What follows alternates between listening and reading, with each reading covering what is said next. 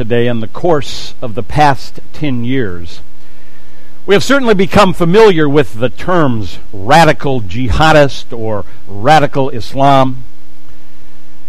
The term radical can have a positive or a negative connotation. Negatively, it's used of someone who, in his or her passion and commitment to a cause or belief, ignores all law, ignores the rights of others, and even the lives of others. They become the standard in themselves for what is right and wrong. We've seen this not only in radical Islamists, but in radical pro-life people who bomb clinics and kill doctors who perform abortions. But positively, there's a positive connotation of the term radical. It's used of those who are passionate and committed to a belief or a cause, but express their commitment within the framework of respect for law and the rights of others. They may be willing to put their own well-being or their own life at risk, but not that of others. And history has often been changed by such radical people. You think of the Reformers and how they courageously stood up for the doctrines of sola scriptura and justification by faith alone.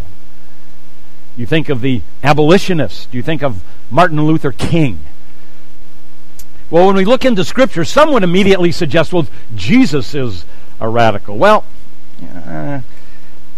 he's not passionate about a cause. He is the cause. And so he doesn't fit my image, so to speak. But the quintessential radical in Scripture, got to be the Apostle Paul. No doubt about it. Well, as we continue in our study of Acts today, we come to another individual, less well known than Paul. We come today to Stephen. Now, most know Stephen as the first martyr of the church. But this week, as I've studied this passage in preparation for today, I've gained a new respect and a new appreciation for Stephen. I'd always read the story of Stephen, and thought, wow, this is cool. There's a guy who preached about Jesus, and, he was put to death for his faith, and that was about it. He was just preaching Jesus, and they didn't like it, and they stoned him. And, that's certainly part of it, and that's significant, but Stephen is more than that. Stephen is more than that. Stephen, I believe, had such a radical vision for God's purposes in Jesus. And that was what they couldn't handle. That's what they couldn't stand. Okay? He has an understanding and a vision of God's redemptive purposes for the world. And that's what is significant. It goes, I think his understanding at this time goes beyond even what possibly the apostles understood. And it is right here in our passage for the first time that God's redemptive purposes for the world begin to actually take shape and move from what was provided for the redemption of the world in the life and death and resurrection of Jesus, and then the formation of the early church. And now it's beginning to move beyond that. And it is Stephen who boldly asserts this, which will ultimately cost him his life. So it is this issue, the gospel going to the world, that Stephen radically proclaimed and for which he gave his life. But because of Stephen and many others like him, we today are worshiping the God of Israel, the one true God. So, I've entitled this passage today, Stephen the Radical. We're looking at Acts chapter 6. We're going to look at verses 8 through 15. And we're continuing, if you're here for the first time today, we're continuing in our exposition of the book of Acts, verse by verse, chapter by chapter, all the way through, and we come today to chapter 6, beginning at verse 8. And this is really, what we're going to look at today, is really the first part of the story of Stephen. And today we have Stephen's arrest. Okay? Next week, it's chapter 7, verses 1 through 53. I mean, that's a lot of verses, but that is Stephen's defense after he is arrested. And then after that, we have Stephen's death and that which results from his death. So Stephen's story, his message, his life, is ultimately, it's about God's love and God's redemptive purposes for the world. And that's what I hope that we'll be able to see today. All right, let's set up the context here. We were introduced to Stephen last week as one of the 7 selected to assist the apostles in the ministry of the early church. Remember, there's a problem with the widows. Some of them weren't being served their food. And the apostle says, we don't want to take time away from our ministry of the word, so select 7 people, and they did, and Stephen was one of them that was selected to be a part of that. And what we have seen so far in the early church is that it had experienced expansive and explosive growth in Jerusalem. Luke has told us several times that multitudes were coming to the faith. Up to this point, though, this gets where it becomes significant. Up to this point, this early church, these followers of Jesus and so on, it is only looked upon or seen as simply a sect of Judaism. Okay? Now, in some ways, it's a threat to the establishment, and we looked at that in previous studies. But nonetheless, it was simply contained, it was seen to be contained within Israel and part of the religion of Israel, excuse me, part of Judaism. But God's purpose was for the message of redemption in Christ to go to the whole world. That was his purpose from the outset, to go to the whole world, to go to the nations, to go to the Gentiles. Now, for us today, sitting here today as we are, this is a no-brainer. Okay, well, of course it's going to go to the nations. That's why, for God so loved the world and everything. And so we see it so clearly. But at that time, in history, the idea to take a message like that to the nations was radical. It was radical. Now, Jesus had commissioned them to go into the world, but it was one thing to hear about it, and it was another thing to understand it and embrace it and actually begin to do it. I mean, it was just, I don't know any other word than just, it was just radical. And so that thrust of the message of the redemption in Christ to go beyond Jerusalem is now beginning. And that's what Luke begins to tell us now in his narrative of the early church, beginning here in chapter 6 and beginning with Stephen. That's what we're going to see. And this is what we want to look at today. All right, let's look at the passage. We begin with the ministry of Stephen in verses 8 and 9. And Stephen, full of grace and power, was performing great wonders and signs among the people. But some men from what was called the synagogue of the freedmen, including both Cyrenians and Alexandrians and some from Cilicia and Asia, they rose up and argued with Stephen. All right, Luke describes Stephen here as full of grace and power. Now, earlier in chapter 6, in the passage we looked at last week, in the selection of the 7, the requirement to be considered for that position, they said, select men of good reputation, full of the Spirit and wisdom.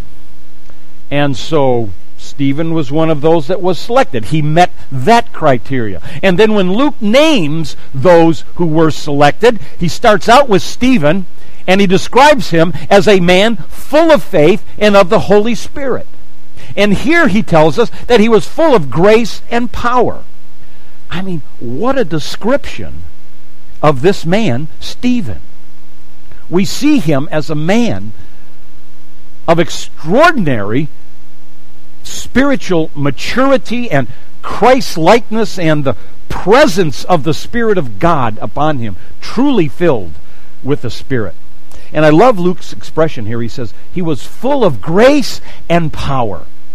You see, there was anointing upon Stephen that was very similar to the apostles that enabled him to perform these miracles, signs and wonders among the people.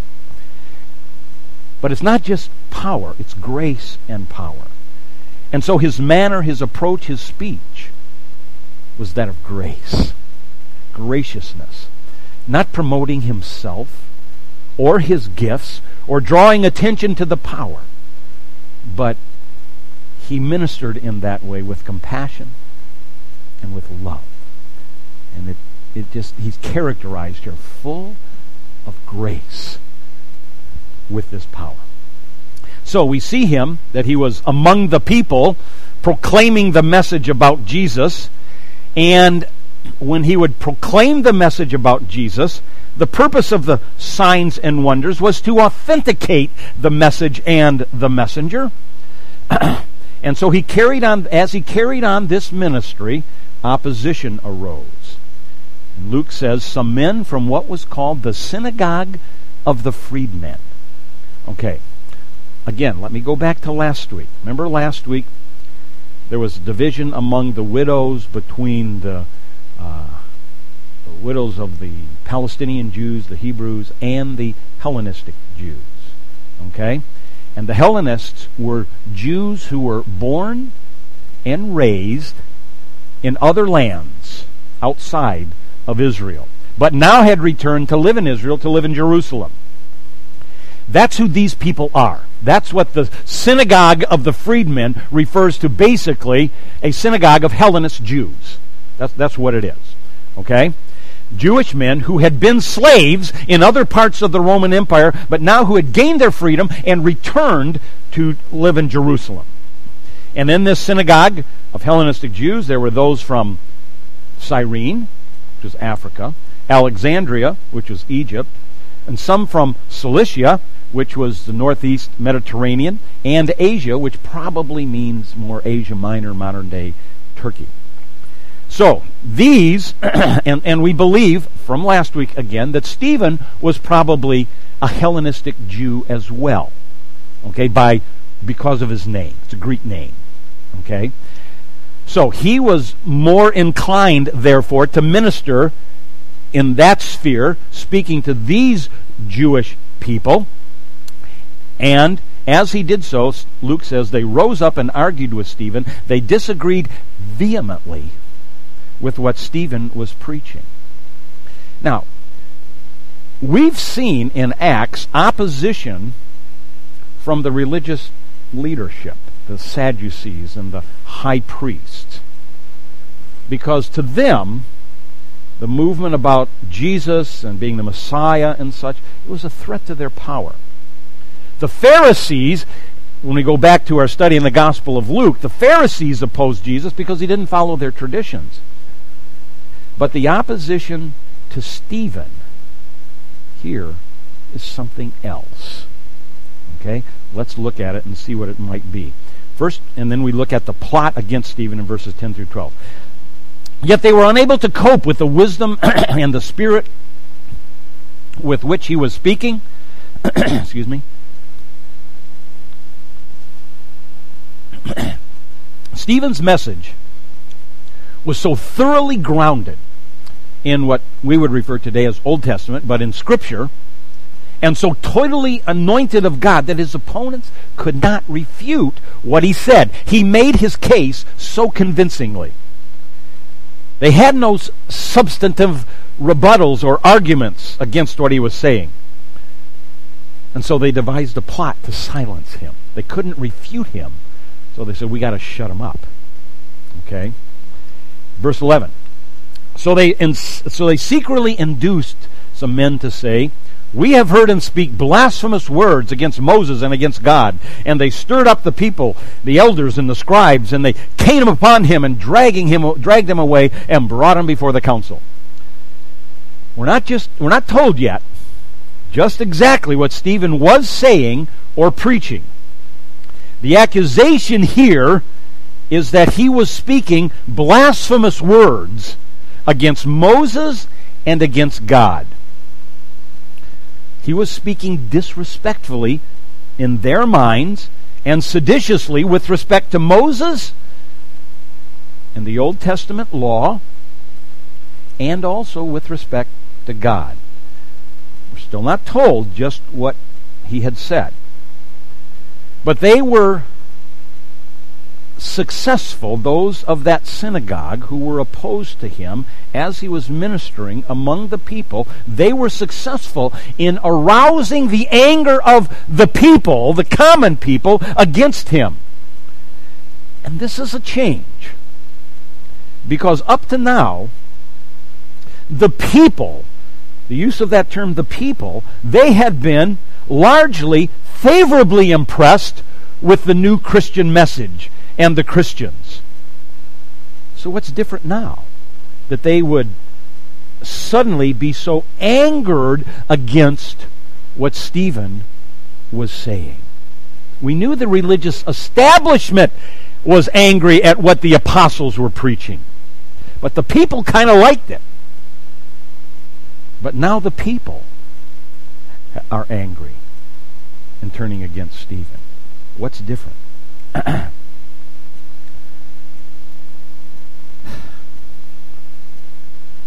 Well, there was so much hostility towards Stephen that in mob fashion they dragged him before the Jewish high council. Now, let's look at the charges against him. Verse 13, and they put forward false witnesses who said, "This man incessantly speaks against the holy place and the law." Okay, the holy place and the law. For we have heard him say that this Nazarene, Jesus, will destroy this place and alter the customs which Moses handed down to us. These are the charges that are brought against Stephen. And this is where we learn the significance of what he was saying. Now, Luke says they put forward false witnesses. Now, does that mean that they just made up stories about anything and brought them as a charge before the council?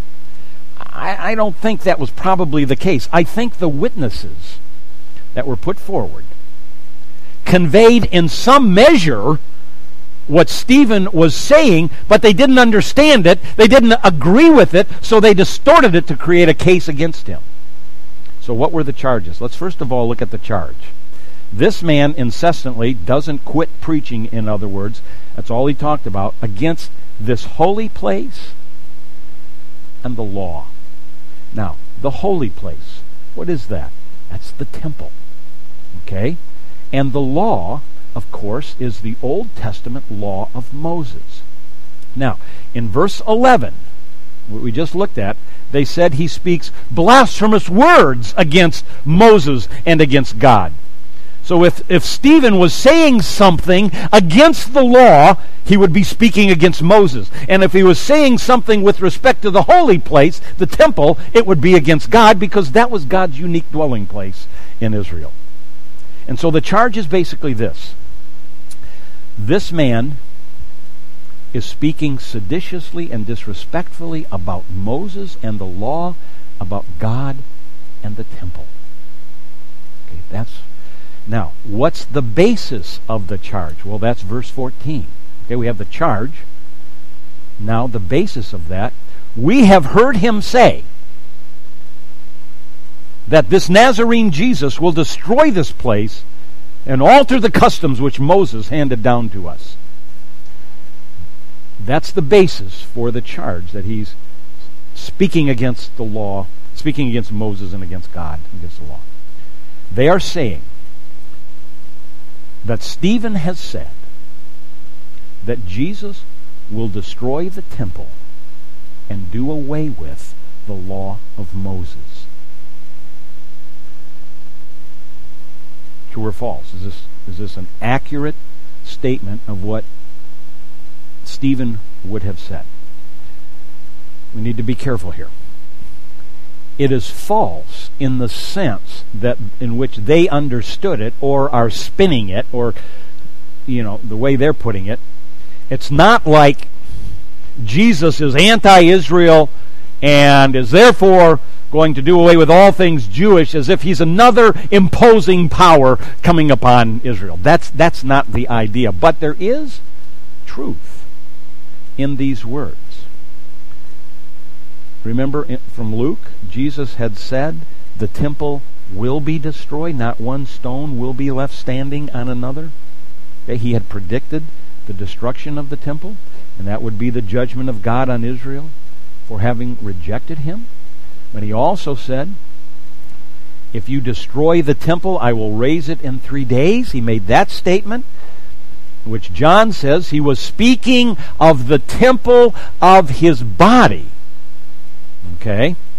Which referred to his resurrection, that he would be raised in 3 days. But now, the temple of his body may be understood by Stephen as the body of believers that God is creating. God will no longer dwell in a brick and mortar temple, but in the temple of his people. And the worship of God will no longer be through the animal sacrifices, but the once-for-all sacrifice of Jesus, the spiritual worship of his people, bringing the sacrifice of praise. And so, it's very possible that Stephen saw that God was creating a new spiritual temple that would be the body of believers, and that the temple in Jerusalem would no longer be necessary. But what about when he says altering the customs of Moses? Well, there is no doubt that Jesus showed the error of the traditions of the Pharisees with respect to the law. But now, Stephen is beginning to understand that Jesus is the fulfillment of the ceremonial law of Moses. And all of the sacrifices detailed and outlined and prescribed in the Old Testament are now fulfilled in Jesus. And therefore, they are no longer needed. And he is beginning to understand that God is now calling a people to himself from all nations that will not be under the yoke of the law of Moses. And so I think this is what Stephen is really saying here, that one day God will no longer be limited to Israel, to the God of Israel in the temple in Jerusalem, but will be a God of all people and will dwell among all people. And now the law has been fulfilled in the death of Jesus, and it is therefore no longer necessary. Let's look at verse 15. And fixing their gaze on him, all who were sitting in the council saw his face like the face of an angel. As the council brought these charges against him, Stephen now prepares to respond. And Luke says that they saw his face like the face of an angel. His countenance was transformed.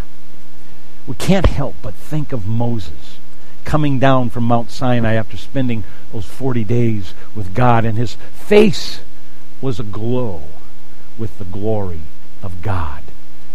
And I think that's maybe something similar going on here. Stephen's face is visibly transformed, showing that he was speaking the truth of God in the words that he is about to say. And so then, in chapter 7, he begins his defense. He doesn't refute the charges brought against him, but he explains them and defends them. And that's what we want to look at next week. But what about today, though? What is there in this passage for us today from Stephen? Well, the significance of Stephen's message is that he understood, and as I said, possibly even more than did the apostles at this point, that God's purpose in redemption was for the whole world.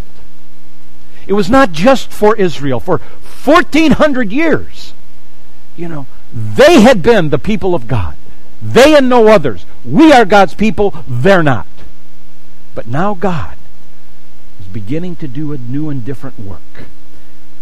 And Stephen, I think, began to understand this. And that's the significance of doing away with the temple and the law of Moses. Those were institutions that were distinctively Jewish and were a barrier to other people. They were excluded by virtue of the law of Moses and the temple. But Stephen saw God's purpose as extending beyond Israel to the nations. And this was radical. And this message was hated by the Jews. As I said before, it's a no-brainer for us that the message of the gospel would go to the Gentiles, go to the nations. But for the Jewish people at that time, it was scandalous that would be what God is doing. They couldn't understand how, after all these centuries of being his people, now is he setting them aside, and how could he do that, and the temple and the law and all of this. But this is what Stephen understood. And for this message, he will be put to death. But as the story of Acts unfolds, we see that this is exactly what is taking place.